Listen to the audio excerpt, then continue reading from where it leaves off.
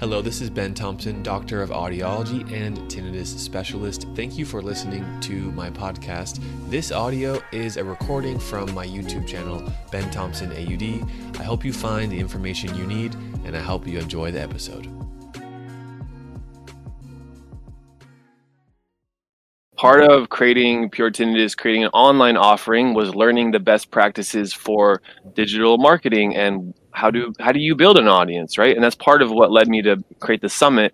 Also, I created a 10-page ebook guide, which I call the Ultimate Guide to Tinnitus Relief: 7 strategies to control your tinnitus on your own. That are a lot of them you can do at home, not expensive. So, over the last 2 months, 3 months or so, over 300 people have downloaded this guide. And just last week, I got this email, and the reply said, "Hey, Dr. Ben, thank you so much for creating this guide.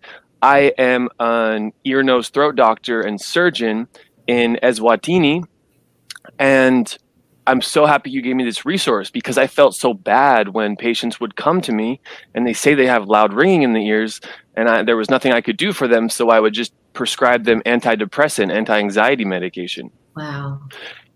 But now with this guide, I have some direction I can give them. We can talk about some of these strategies you wrote, and I won't have to prescribe them antidepressant medication every time. So thank you so much. God bless you. And that feels incredible. That feels better than being a millionaire in some ways, helping people. And so I said, okay. He said he works at Good Shepherd Hospital in Eswatini.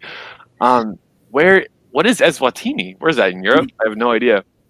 So I Google search it, and when you go on Google, it zooms in all the way, Good Shepherd Hospital. But okay, I need to zoom out to get some context. Where is this?